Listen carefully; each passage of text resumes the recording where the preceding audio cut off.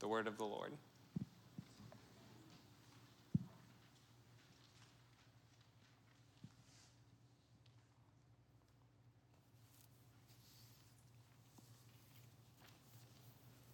Would you please stand as you're able for our gospel reading? Hear now the holy gospel of our Lord Jesus Christ according to Matthew. Glory to you, Lord Christ.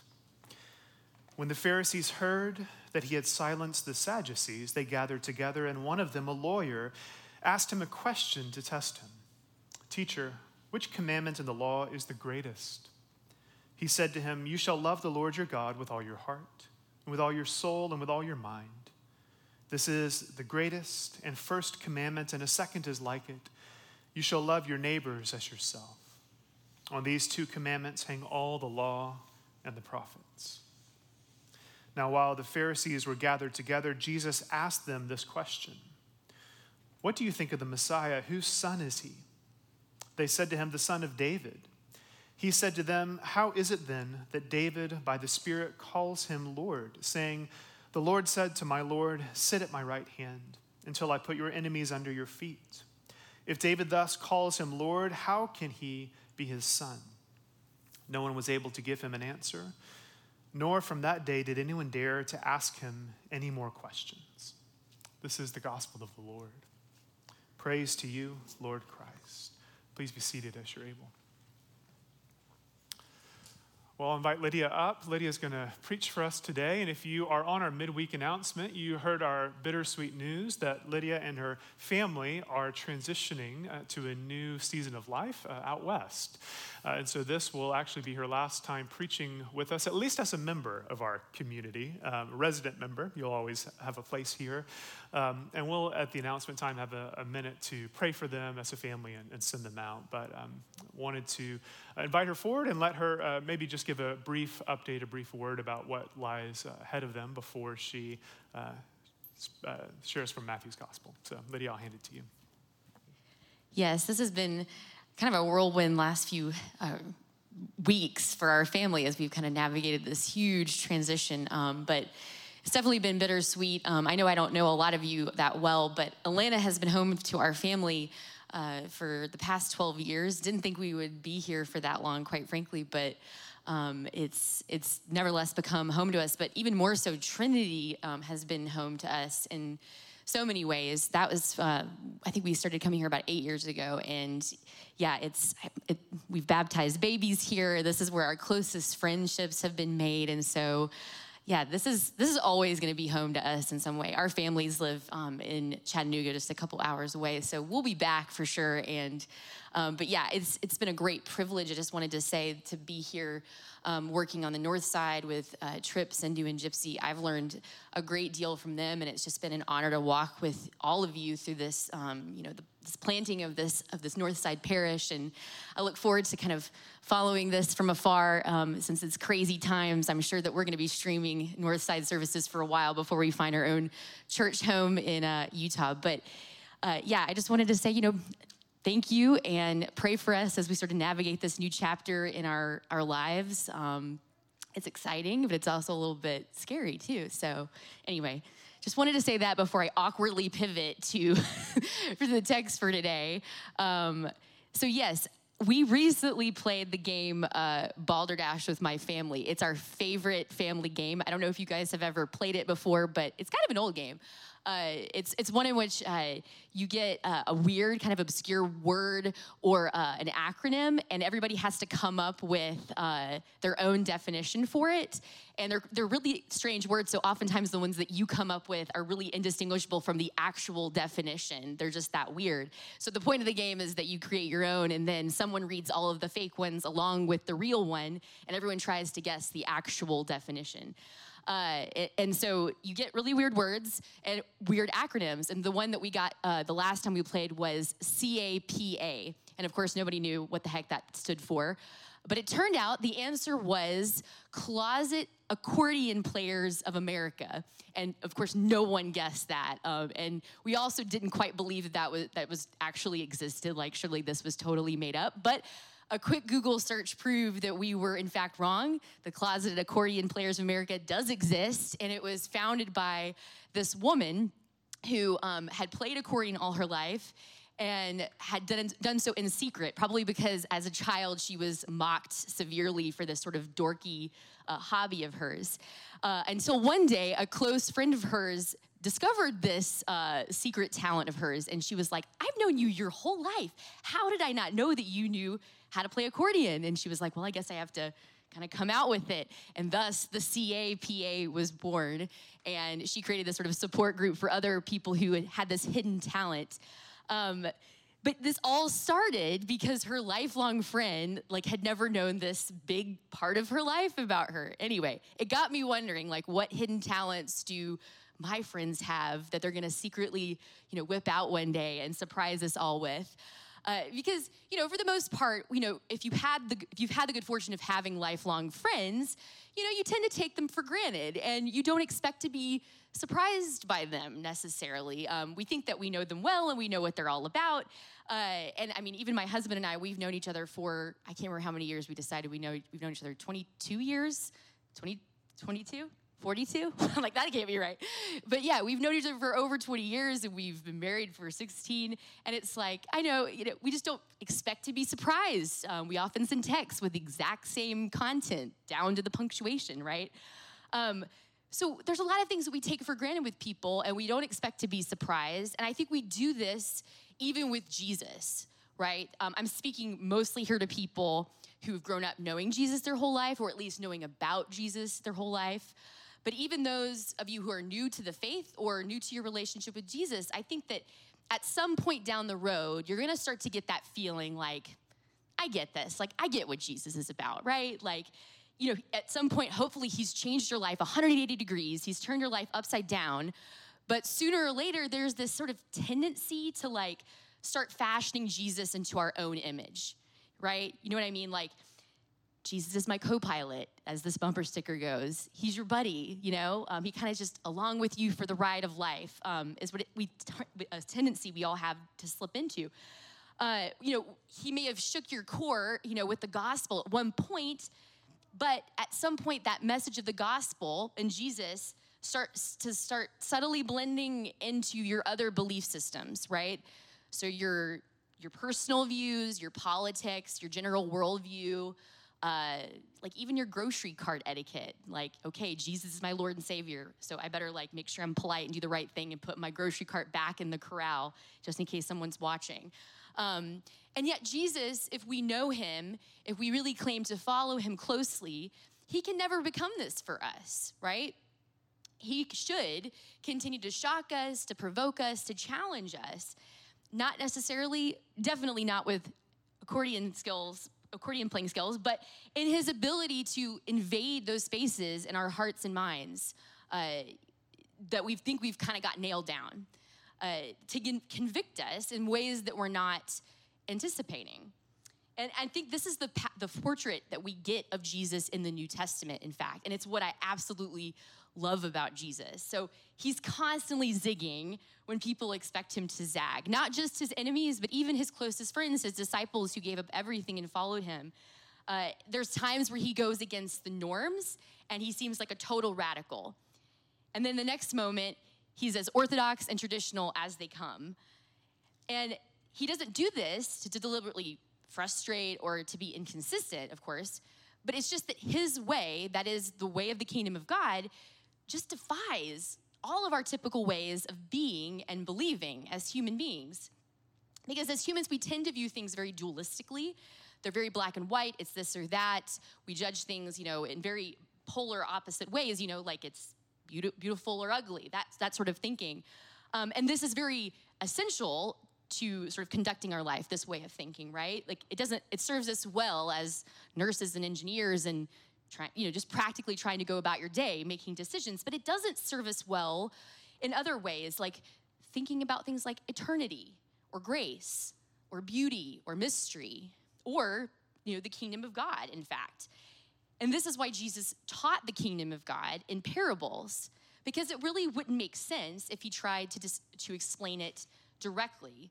That was the beauty of parables. They exposed that the kingdom of God doesn't work according to our human rubric, and in fact violates a lot of those senses, that those scales are sort of hardwired into us from the very beginning.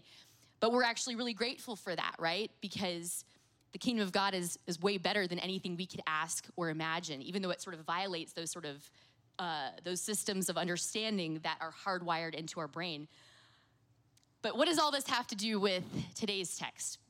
Well, today's passage is sort of the closing debates between Jesus and the religious authorities in Jerusalem. So right after Jesus' triumphal entry in chapter 21, where he comes in on the donkey, that sort of kicks off this sort of like sparring that occurs between all of the religious leaders, so the elders, the Pharisees, the Sadducees, pretty much everyone, about a number of topics, ranging the theological spectrum. So Jesus' authority, taxes, the resurrection, and now the law itself is what is at stake. So without taking all the time to go into those texts, I still think it's really important to kind of set the stage for what's kind of gone before, how Jesus is portrayed in these stories. So just bear with me, because this is Jesus at his most impassioned, right? He goes very Old Testament prophet in these stories. And what I mean by that is, if you remember the Old Testament prophets, they were kind of like the beat poets of their time, very dramatic gestures. Jeremiah, is a good example. They're the ones that are saying things like, woe all the time, like, get ready, things are about to get real, to those in authority. And so that's what Jesus kind of mimics here. This is where he has his famous, what I call like his temple tantrum, right? This is the story of Jesus cleansing the temple. He overturns the tables, and you remember this story, right? He gets upset. They're selling the sacrificial animals in the temple, and he overturns the tables. And a lot of times this story gets interpreted as Jesus being this champion of the poor, right? And don't get me wrong, I do think that Jesus does champion the poor for sure. But a lot of times people think this is about him being upset over the price gouging that's going on in the temple. But I think that actually is not what is the point here. I think otherwise it wouldn't make a whole lot of sense that Jesus kicks out both the buyers and the sellers. He would have just kicked out the sellers, right? But he kicks out both of them. So I think the clue to understanding what Jesus is getting at here is to look what he quotes at in Jeremiah, where the prophet Jeremiah, at his point in time when he was speaking, is also making a scene at the gates of the temple. So I'll just read that part, because we all know the den of robbers thing that Jesus quotes here, but here's the full text. Jeremiah says, will you steal, murder, commit adultery, swear falsely, make offerings to Baal, and go after other gods that you have not known, and then come and stand before me in this house, the temple, which is called by my name, and say, we are safe, only to go on doing all of these abominations? Has this house, aka the temple, which is called by my name, become a den of robbers in your sight? You know, I too am watching, says the Lord. So that's Jeremiah. This is what Jesus quotes from Jeremiah. And he does it because he's taking direct aim at the temple, this place that was originally intended to be the location where God and the people could meet, where they could be together, has now become a place of corruption. He's saying, you're anything but safe. You think you're safe, but you're clinging to these religious rituals. You're putting all this faith in right action, and your heart is a wreck. And so by flipping the tables, he's saying, like, this has to go. And Jesus must have looked like a total radical here, right? I mean, he's disrupting the sacrificial system. Like, what is he thinking? And so then he keeps going. Immediately following this, he famously curses the fig tree. Do you remember this? This is kind of a strange story, and people are like, what is that all about? Because it's the one miracle that Jesus performs where he's not bringing life, he's actually bringing destruction. And it's to this poor fig tree that's already struggling. It doesn't have any fruit, right? And I think that the story's impact also gets lost oftentimes. So if you recall in the story, Jesus is hungry, and he's in Jerusalem, and he sees this poor little barren fig tree. And, people are like, is he hangry? What's going on? And he curses it. And his disciples are like, why are you doing this? Like, it's already not doing so hot. Why take the trouble to curse this thing? And so he tells them, if you have faith, you could tell this mountain to be cast into the sea, and it will be done. Kind of a strange response, right? Like, what does that have to do with anything? And oftentimes this gets read as sort of like a comment on the power of prayer, right? Like, we can do anything if we have faith. We can move mountains. And not to diminish the power of prayer, because obviously much can be accomplished with that. But I do think what gets lost in that interpretation is Jesus's fiery commentary on the temple. So what's helpful to know is that Israel is frequently depicted as a fig tree in the Old Testament. So that, coupled with the fact that he's standing next to the Temple Mount, and he's saying, what the connection is pretty unmistakable, because he's saying, this is sort of a thinly veiled warning, right? Like, what I just did to that fig tree, you too can do to fruitless, corrupt, worthless systems, AKA the temple, which we're standing right next to. You can toss those into the ocean. Again, this is Jesus at his most provocative. He's literally threatening the temple. It's the system. It's what we would call, like, he's sticking it to the man. That's what we'd call it today. And for very good reason, of course, right? It's corrupt. It's no longer functioning the way it was designed to function, so it's got to go. And he's not beating around the bush about it anymore. And he carries on this radical tirade. He tells multiple parables where the religious leaders feature prominently as the bad guys, and it's pretty obvious who they are, how they figure in these stories. It's not hard to sort of read between the lines. But in case they miss the point, he tells them rather bluntly, kind of at the end, this is a quote, "The kingdom of God will be taken away from you and given to a people that produces the fruits of the kingdom." Again, not subtle. This is going to get taken away from you. Jesus is very worked up. He's very accusatory. And the religious leaders know that they're in his crosshairs. Okay, yet, in this final question, to conclude the debate at the end of it all, when, in order to test him, as it says at the beginning of this text, a law expert, meaning an expert in Torah, their law, asks him, what's the greatest law? What is Jesus' response? Well, he says, oh, yeah, it's love, of course. Love the Lord your God with all your heart, soul, and mind, and love your neighbor as yourself. So, like, after this fiery, provocative display, flipping tables, cursing fig trees, raining down judgment, and all these religious leaders and the temple, he just says, oh, yes, it's Deuteronomy 6. It's Leviticus 19. Like, don't you know your Torah? Law expert? Of course you should know this. So, like, just when they thought he would zig, he zags. And this question almost seems like a little bit of a softball even. Like, we don't even get, if you notice, you don't get a reaction from the Pharisees. And after he says the bit about, he throws them a question about what the Messiah is and the relationship to David, it says they don't ask him any more questions after that. That was it. So that kind of begs the question, what were they expecting him to say exactly, right? We know they were out to test him, and it's very likely that they were expecting him to sort of like kick the law to the curb, like denigrate the Torah, right?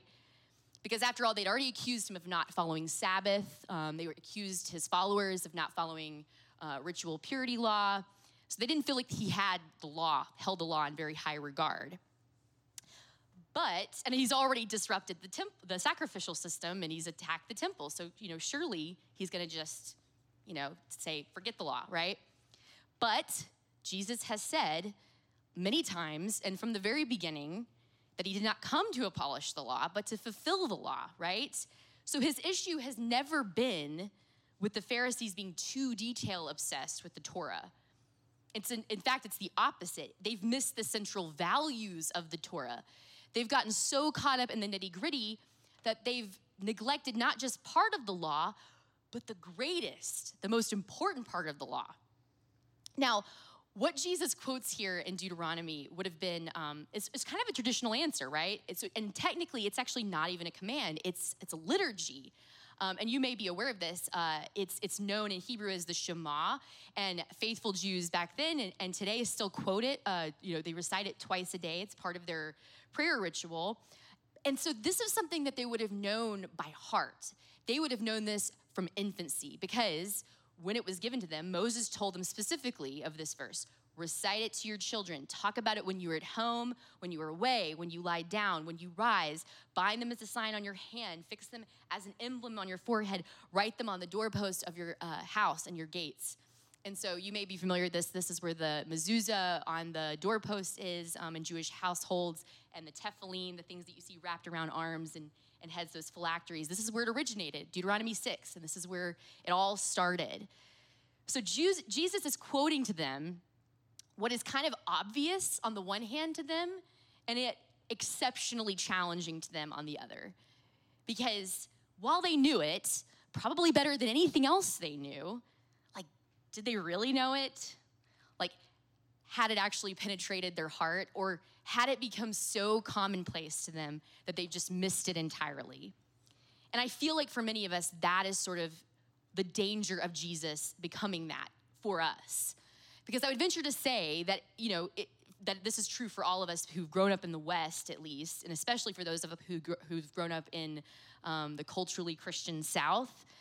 He's everywhere, right? He's claimed to be anyway. I mean, he's tokenized by politicians. We know this, right? He's just everywhere. I'm going to quote Dallas Willard one last time, and it's my last Sunday. I know I did it in my last sermon, but it's my last sermon, and so, bear with me. But in his introduction to his book, The Divine Conspiracy, because this is sort of what Dallas Willard really grapples with in his book, is about how people really don't know Jesus that well. But he says, when it comes to Jesus, presumed familiarity has led to unfamiliarity. Unfamiliarity has led to contempt, and contempt has led to profound ignorance.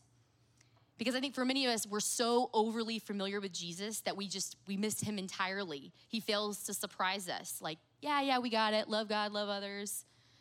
But he's not particularly interesting. He's not particularly relevant. He's just sort of this figure vaguely associated with the two major holidays in American culture, right? And we think that because he's everywhere that we know him, but we don't.